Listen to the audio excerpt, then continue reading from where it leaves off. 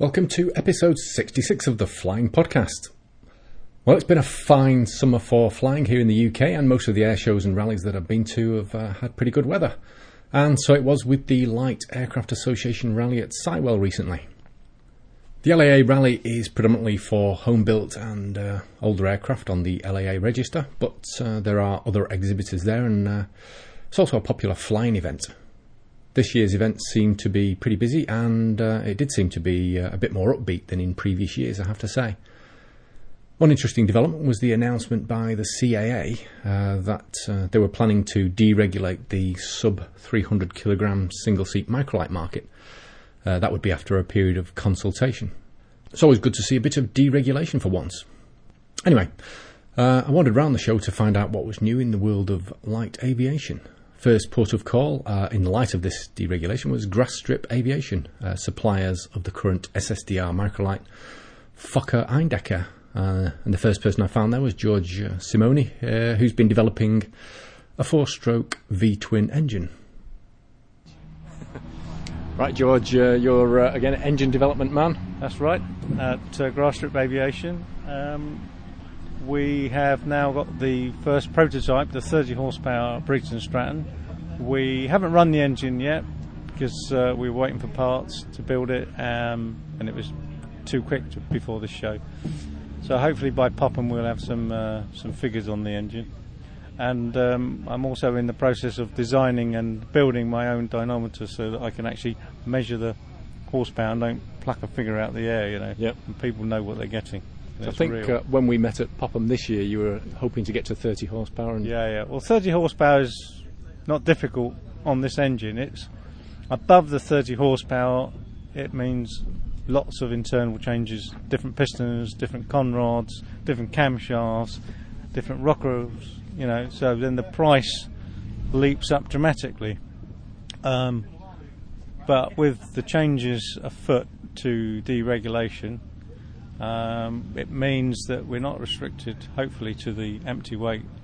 It gives us a bit more scope, whereas we could take this engine, we get 40 horsepower out of this engine, but it might be cheaper to go and build the big block Briggs, which is a 1 litre engine, and that will come in at 40 kilos, so it might be cheaper a route for people and for us, you know, rather than hotting up the smaller engine. And also the more power you extract from it, the more load you're putting in it, and the less reliable it's going to be. Yep. And that's what we're looking for, reliability. Yeah. What's the heritage of this particular engine you've got here?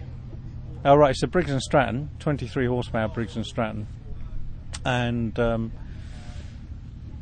we've de-restricted it.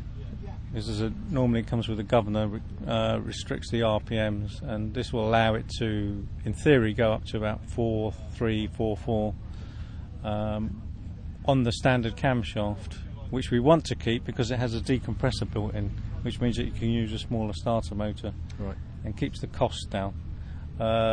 Different head gaskets, different intake system, different timing on it, advancing the timing. And that all adds up to give us approximately 30 horsepower. So it will be, and horsepower is people sell engines on horsepower, but it really is the torque figure, and the torque figure is high on the standard engine. So, you know, the standard engine puts out the same amount of torque as the Rotax 447, and taking the engine up and giving it another 7-8 horsepower, you know, will just be plenty to fly an Eindecker. And most of the kits that we do in SSDR. That's brilliant. Thank you very much, George. All right. Next up was Robin Morton, also from Grasstrip Aviation, with his thoughts on the deregulation. Right, Robin.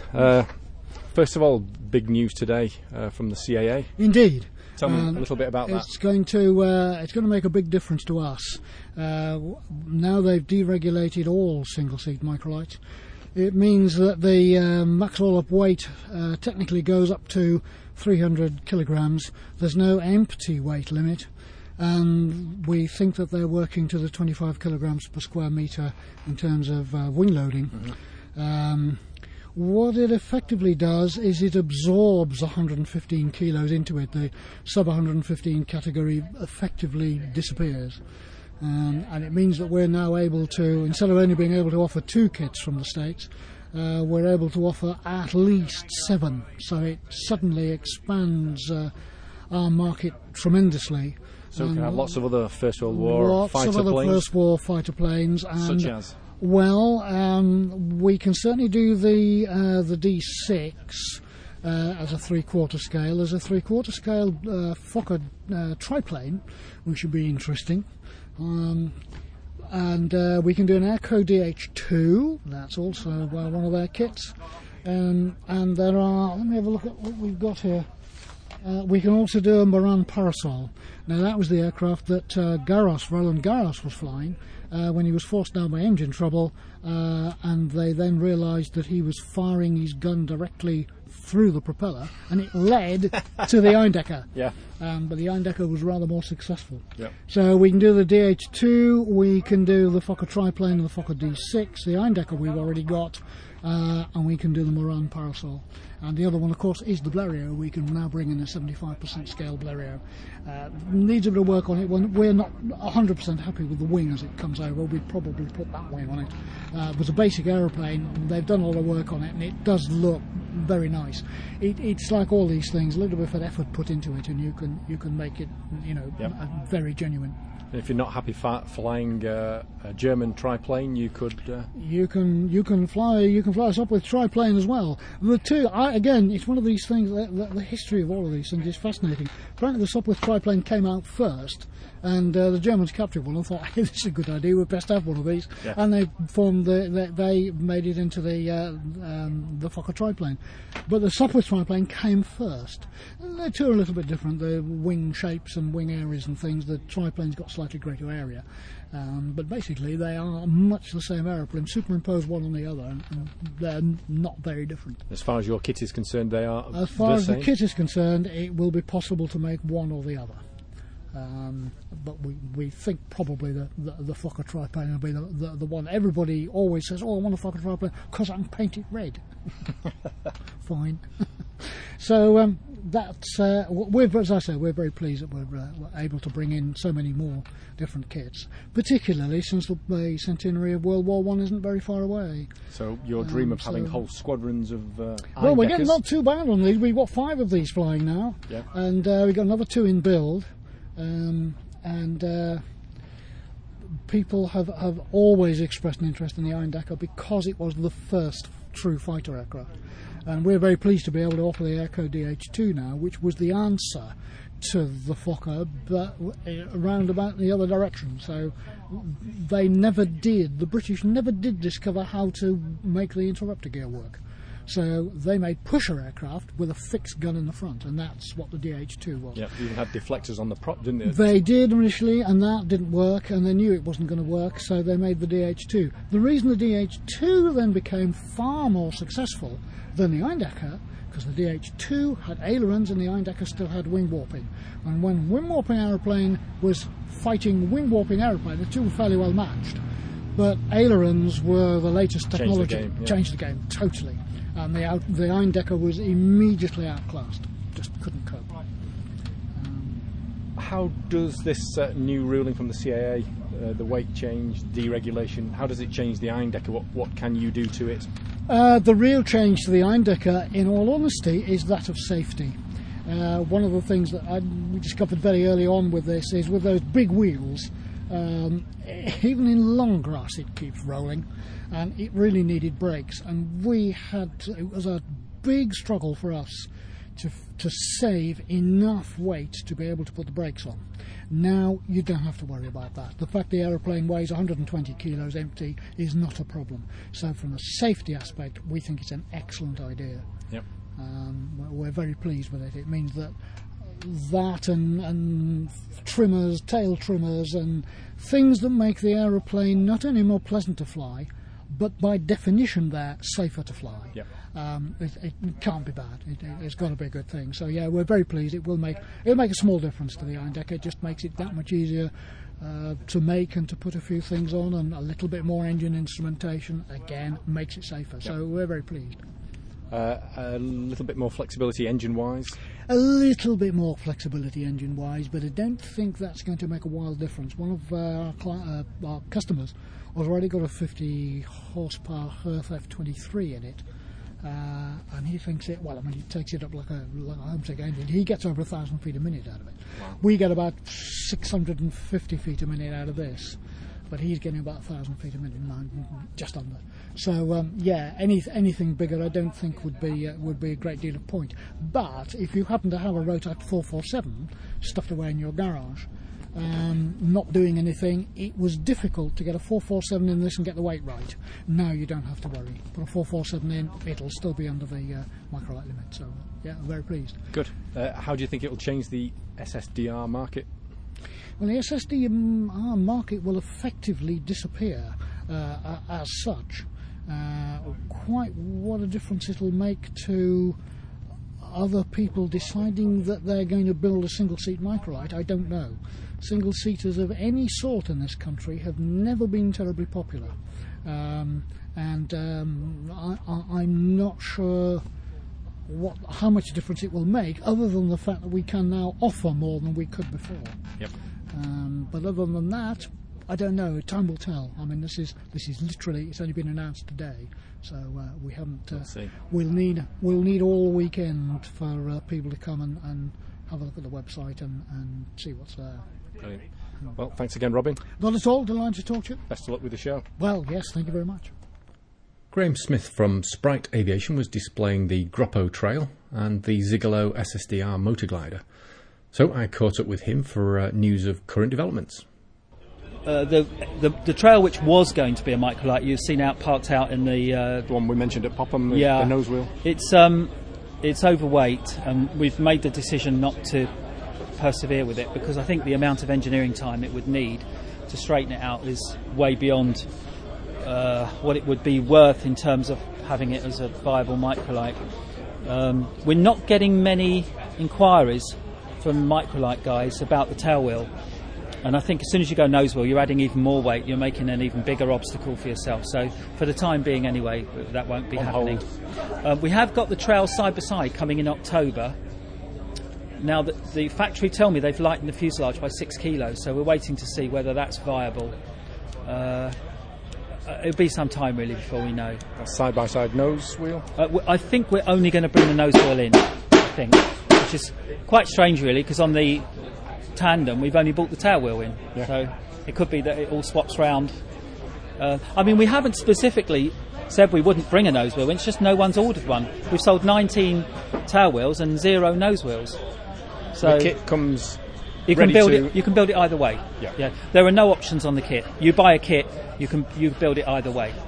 Okay. So, and obviously you've got your Zigolo here, which we've not seen before. I'm very pleased with this. We only got this 8 days ago, so we've been working pretty hard on it to get it to this stage.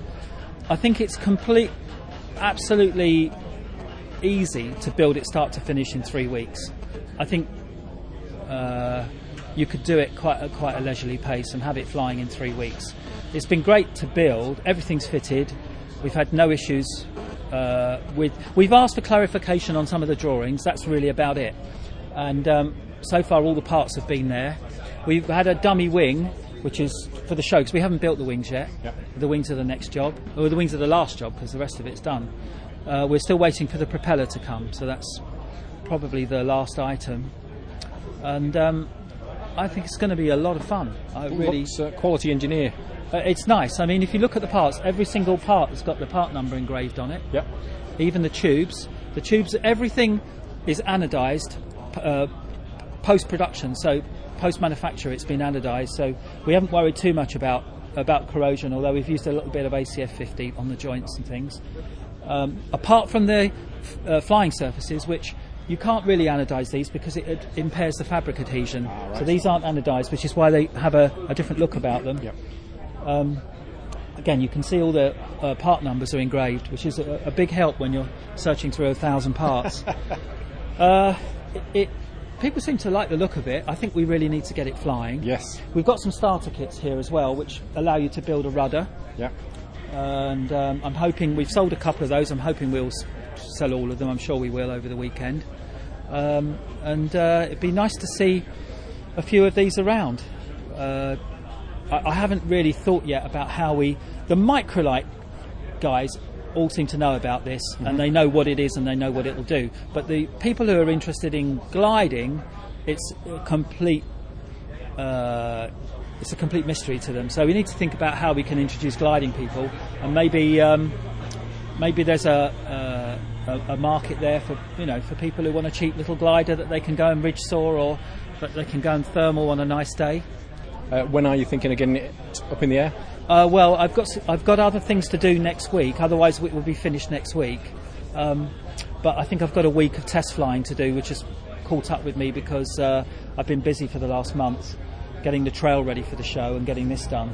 So I think probably 3 weeks we'll have this flying, and then we need to get it round to some magazines and get some flight reviews done on it, so that people can. It's important with a single seater that people do read flight reviews because they can't really get a chance to fly it. Yep. So I'm sure that you're going to find this is a very stable machine. You'll be able to let go of the stick, and which a lot of SSDRs you can't do that with.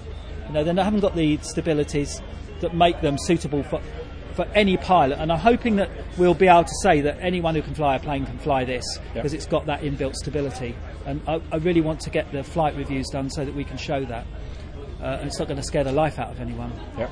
So that's important, and that's really the job. We need to get that done before the weather deteriorates. Yes, indeed.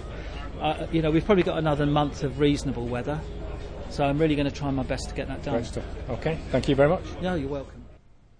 Next up was Malcolm Stewart of Red Air, importers of the C-42 Icarus aircraft. Red Air, what's new? Well, the real news, I suppose, this week is that we finally got approval for the tug version of the C-42. We're quite excited about it because it's the first time that a microlight at 450 kilograms, or in this case 472, because we're using it on the parachute version, has been approved to tow full-size gliders as a factory-built aircraft.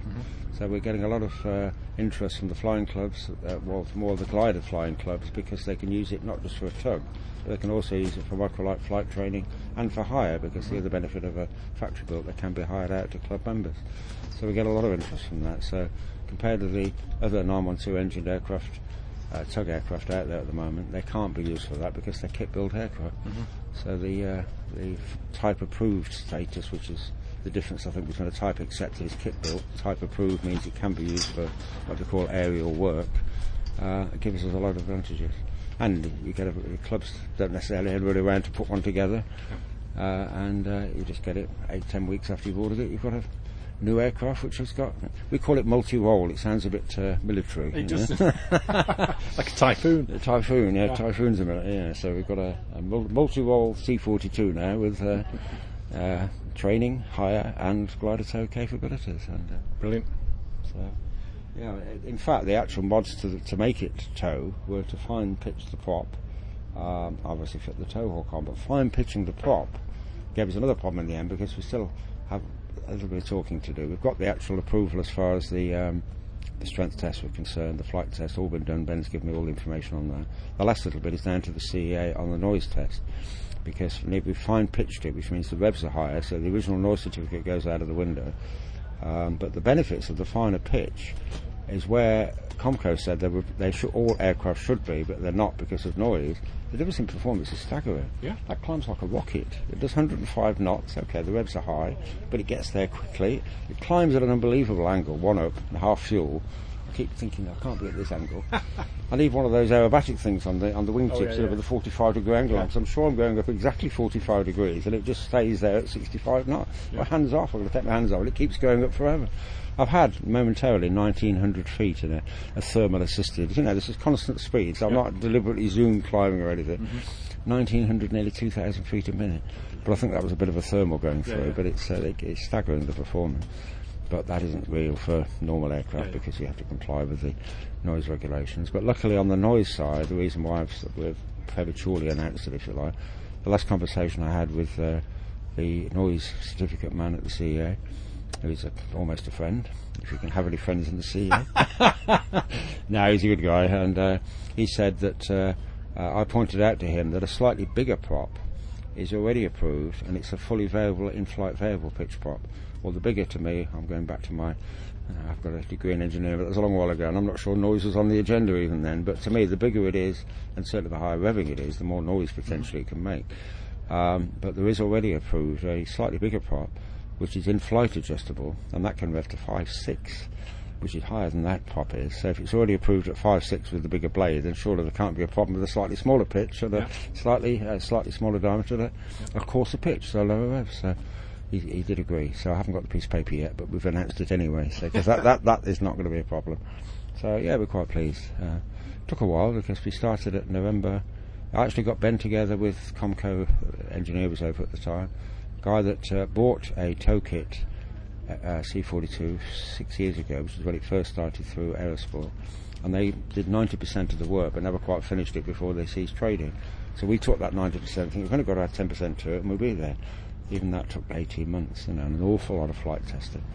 And I made a mistake halfway through, because I was saying, well, hang on a minute, there's 45 of these things flying around the world, already as tugs, mostly in Europe, probably all in Europe actually. But then recently, when we put that test together, I just said, I can add a little bit about, we can now add the UK to the 45 flying all the way around. Gave it to Comco for their comments, because it was like a joint press release almost. And they said, where's the 45 come from? It's actually 105, it's probably 108, 105 was the beginning of this year. We sold 2 or 3 this year to France and Sweden and a few places. So he said, you're probably up to 110 now. So I thought 110 already flying around, but we had to go through a lot of hoops just to prove that the UK Air is different somehow to European Air, and we had to prove that it still works. So, no, no, I'm not. But but we did eventually get there. But it was just frustrating all the while. Are you familiar with the Flight of Icarus guys that were doing the altitude attempt in Greece? Were you, anything to do with that? Very, because we helped them a bit, and we put them in touch with Comco, and we helped a bit with Comco, and certainly recommended they did it, because they've used the 914 version, which isn't legal in the UK again. Which is turbocharged. Turbocharged, 115 horsepower really.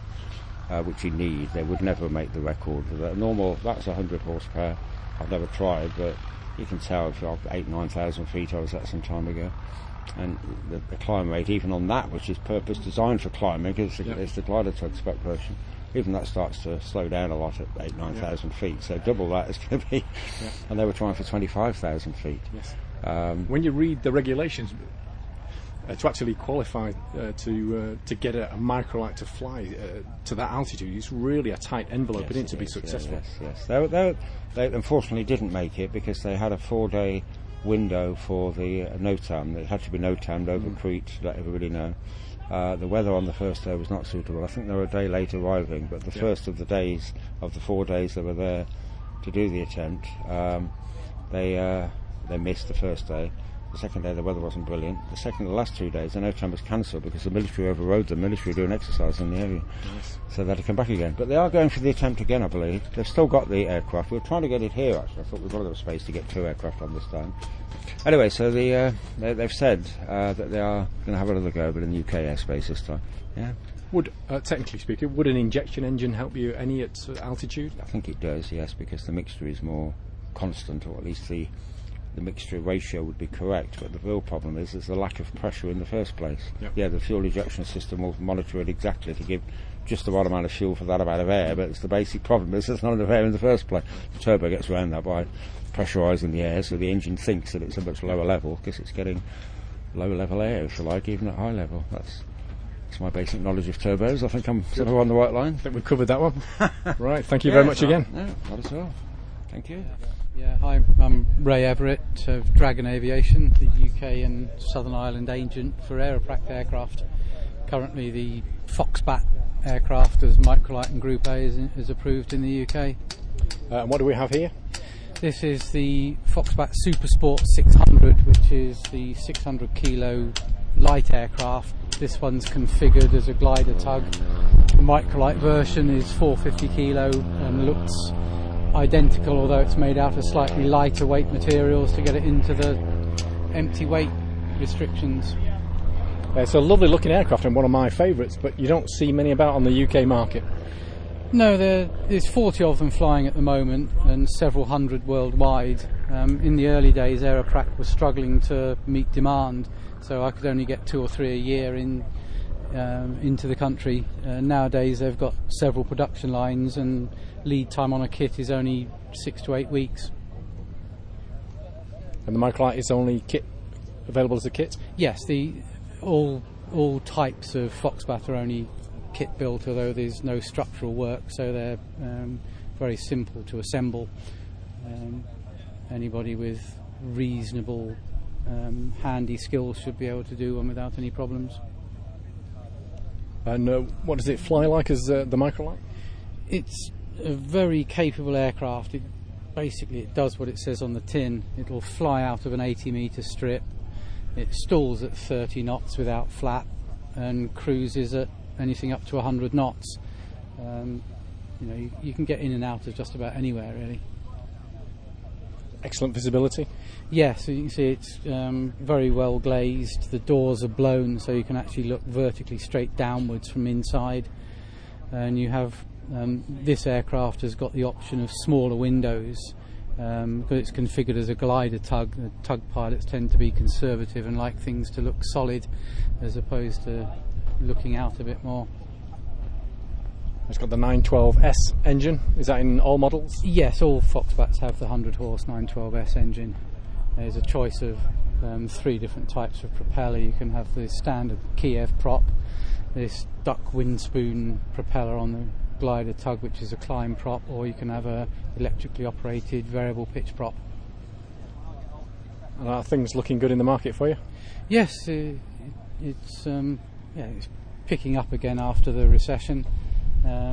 Fortunately, there's enough aircraft around now for people to start seeing them and having an interest in them. And because people that own the aircraft like them, they don't come up for sale very often, which is a good selling point for a new one. But yeah, it's coming along nicely. And with this new generation of super sports, which have been out for a year now, it should breathe a little bit more life into it with different undercarriage design, and the top of the wing on the Group A is skinned in aluminium as opposed to fabric. Yeah, so you can be taught to fly in it if you own the aircraft you're being taught to fly in, or your partner or close relation does. You can be taught to fly in it. Realistically, unless you're doing a conversion from a weight shift microlight, it's not going to be your first aircraft because it's not inexpensive at just under 50,000. So you're going to have very few ab initio pilots buying a plane of this value and then wanting to learn to fly. It would make an excellent club aircraft if we can ever get enough money together to get A1 approval. Mm-hmm. That's the problem. Right, well, thank you very much. You're welcome, thank you. Best of luck at the show. Thank you very much. I found Paul Henry Smith demonstrating the Oritex aircraft covering material, but I wanted to talk to him about the Light Aircraft Company and their recent acquisition of the rights to build the Escapade 2 microlight. Paul, tell me a little bit about the Escapade. Well, the Escapade. We have been looking for quite a long time to add another type to our repertoire. The Sherwood range has done very well and sold very well overseas and in the UK, and we wanted to add another type in with there to consolidate the company. And in looking around, the Escapade has achieved 34 aircraft on the UK register, but we felt it could go a lot further, and it seemed to have stalled in the marketplace for various reasons. So over a couple of months we'd been speaking with the past owner, Terry Francis, and we'd come up with a sale purchase agreement, and basically that encompassed the acquisition of the intellectual property, design rights, copyright, and all jigs, fixtures, and all chattels relating to the Escapade 2. Terry still remains as the owner and manufacturer of the kit. So we've ended up with an aircraft that fits in quite nicely. It's a rag and tube design, as the Sherwood Ranger is, a two-seater, which we're very keen on. We feel that people like to go flying with people, and we also have our signature wing fold. So it's all come together quite nicely. So you taking on the Escapade was more driven by you looking for an aircraft to fill a niche in your company? Yes, if you look at the current UK market, we have our dear friends Pegasus Main Air making Weight Shift. We have Medway Microlights. I don't know where Chris is with his production. We have Europa and the Swift Technologies doing their thing. And then there's our dear selves. I think Thruster are still producing the Thruster as a factory-built aircraft, but we're in a very diminished marketplace for manufacturers, and we don't want to see aircraft manufacturing disappearing in the UK. If anything, we want to promote it. Excellent. Does this SSDR deregulation thing affect you in any way? No, the SSDR single-seat deregulated. I think the CAA, the word is that the CAA are going to deregulate all single-seaters. Yep. I think potentially it's a good thing, but I have reservations about some people's cavalier attitude with what is acceptable for flight safety. I've got no problem at all with people doing their own thing. I've got no problem with deregulation as long as they do it in an accountable fashion. It's all well and good flying around in something that you've built or what somebody else has built, but if it all turns to a can of worms, it concentrates the mind very quickly on, it should have been right. So I guess that's a concern I have, but we are where we are, and we'll see how that develops. I think last time we spoke you had been concentrating on getting the German version up and running. That's all done? Yep. So now you've got lots of free time to concentrate on other things, like doing the ironing here. Yeah. We're doing the ironing on Tomorrowtex here. No, the German Microlight has now been approved. It's provisional approval. It's over now for 50-hour fly-off in Germany. We did about 10 hours flying in the UK with it and found it to be really good. We've had the benefit of a personal visit by Andrew Haynes, the head of the CAA. He was with us a couple of weeks ago, and our concern was that we would have the same sort of institutional person speaking at us and not joining in the conversation with us. And I have to say that is totally 100% opposite of what we found. Andrew Haynes, the head of the CAA now, is a pretty good guy, and he's working to get the institutional nature out of the CAA and to deregulate as much as possible. And I think possibly even the SSDR, the removal of the regulations on that for single-seater, was probably driven by his changes as well. So I'm very hopeful that during our discussions we spoke with Andrew about getting the bureaucracy behind A81 approval removed. And I'm very hopeful that Andrew's taken that away and he's going to be working on that in the background, so factory-built microlights can be overseen by the BMAA. So, sounds good. Yeah, that would be very good. That would be such a major shift and allow British manufacturing really to move forward over here. Mm-hmm. Anything else you need to tell us about? In acquiring the Escapade, we've made contact with all of the owners, current owners, and we're delighted with the feedback that we've had. We're delighted with the feedback we've had on the performance and the flyability of their aircraft. We've also had a raft of recommendations come through, or suggestions, for aircraft upgrades, design changes, and we'll be sitting down and sort of distilling those to things that we can do. We also want to add into the repertoire glider tug capability and a slightly wider range of engine options. So we'll be progressing forward on that. We'll be manufacturing all this in-house? Yes. We will sub out only laser cutting, which we can't do in-house. All the CNC work will be done at Little Snoring. All welding, fabrication and assembly will be done at Little Snoring as well.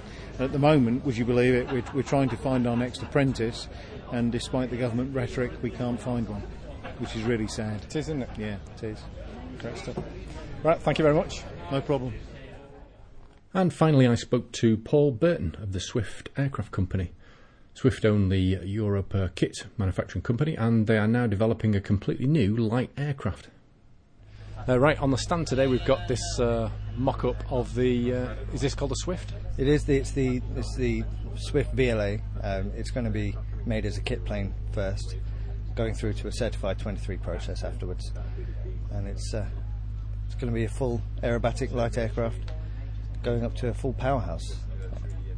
Is it based on the Europa in any way? No. We acquired Europa a few years ago within the group, mainly to save it because it's British Aviation. Yep. And Swift is a company that has its own plans to make its own aircraft, but it's handy to have the knowledge base that Europa has.